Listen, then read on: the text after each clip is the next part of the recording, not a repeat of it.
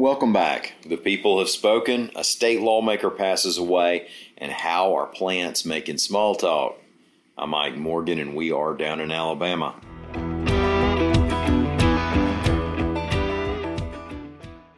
Jeff Sessions' loss to Tommy Tuberville in the GOP primary runoff for U.S. Senate marked the first time Sessions has lost at the ballot box since his political career began.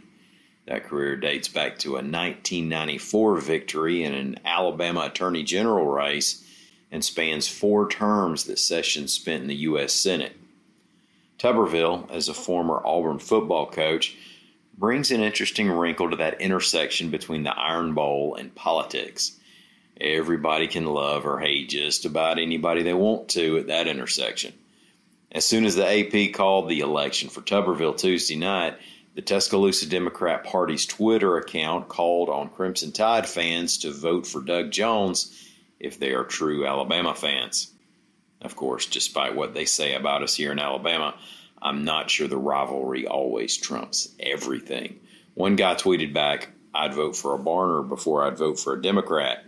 Now, if you're listening from New Jersey, you might not understand just how disparaging that remark is intended to be toward Democrats. But on Tuesday night, Tuberville won going away, to use an old sports section cliche. He took just over 60% of the vote against Sessions. He'll face incumbent Democrat Doug Jones on November 3rd.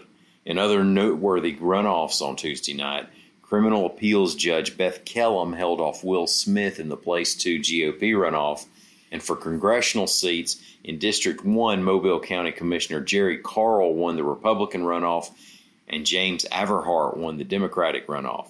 And in District 2, Barry Moore beat Jeff Coleman on the GOP side.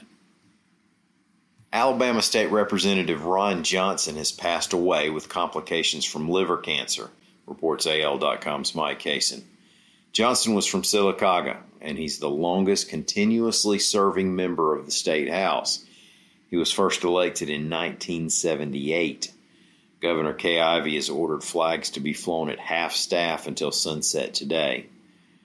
Johnson was a pharmacist by trade. He had degrees in chemistry and biology from Florida State University and a pharmacy degree from Auburn University.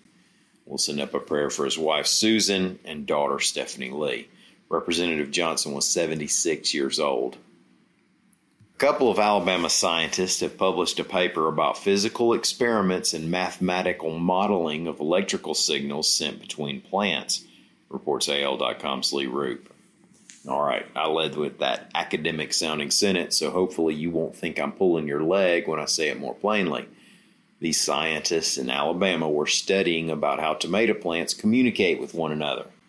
Dr. Yuri Stessel of the University of Alabama, Huntsville, and Dr. Alexander Volkov, not the MMA guy, but a scientist at Oakwood University, also in Huntsville, co-authored the paper.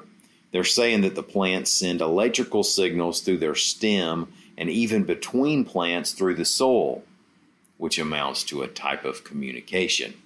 We're not sure what they're saying. Questions for future study are interesting.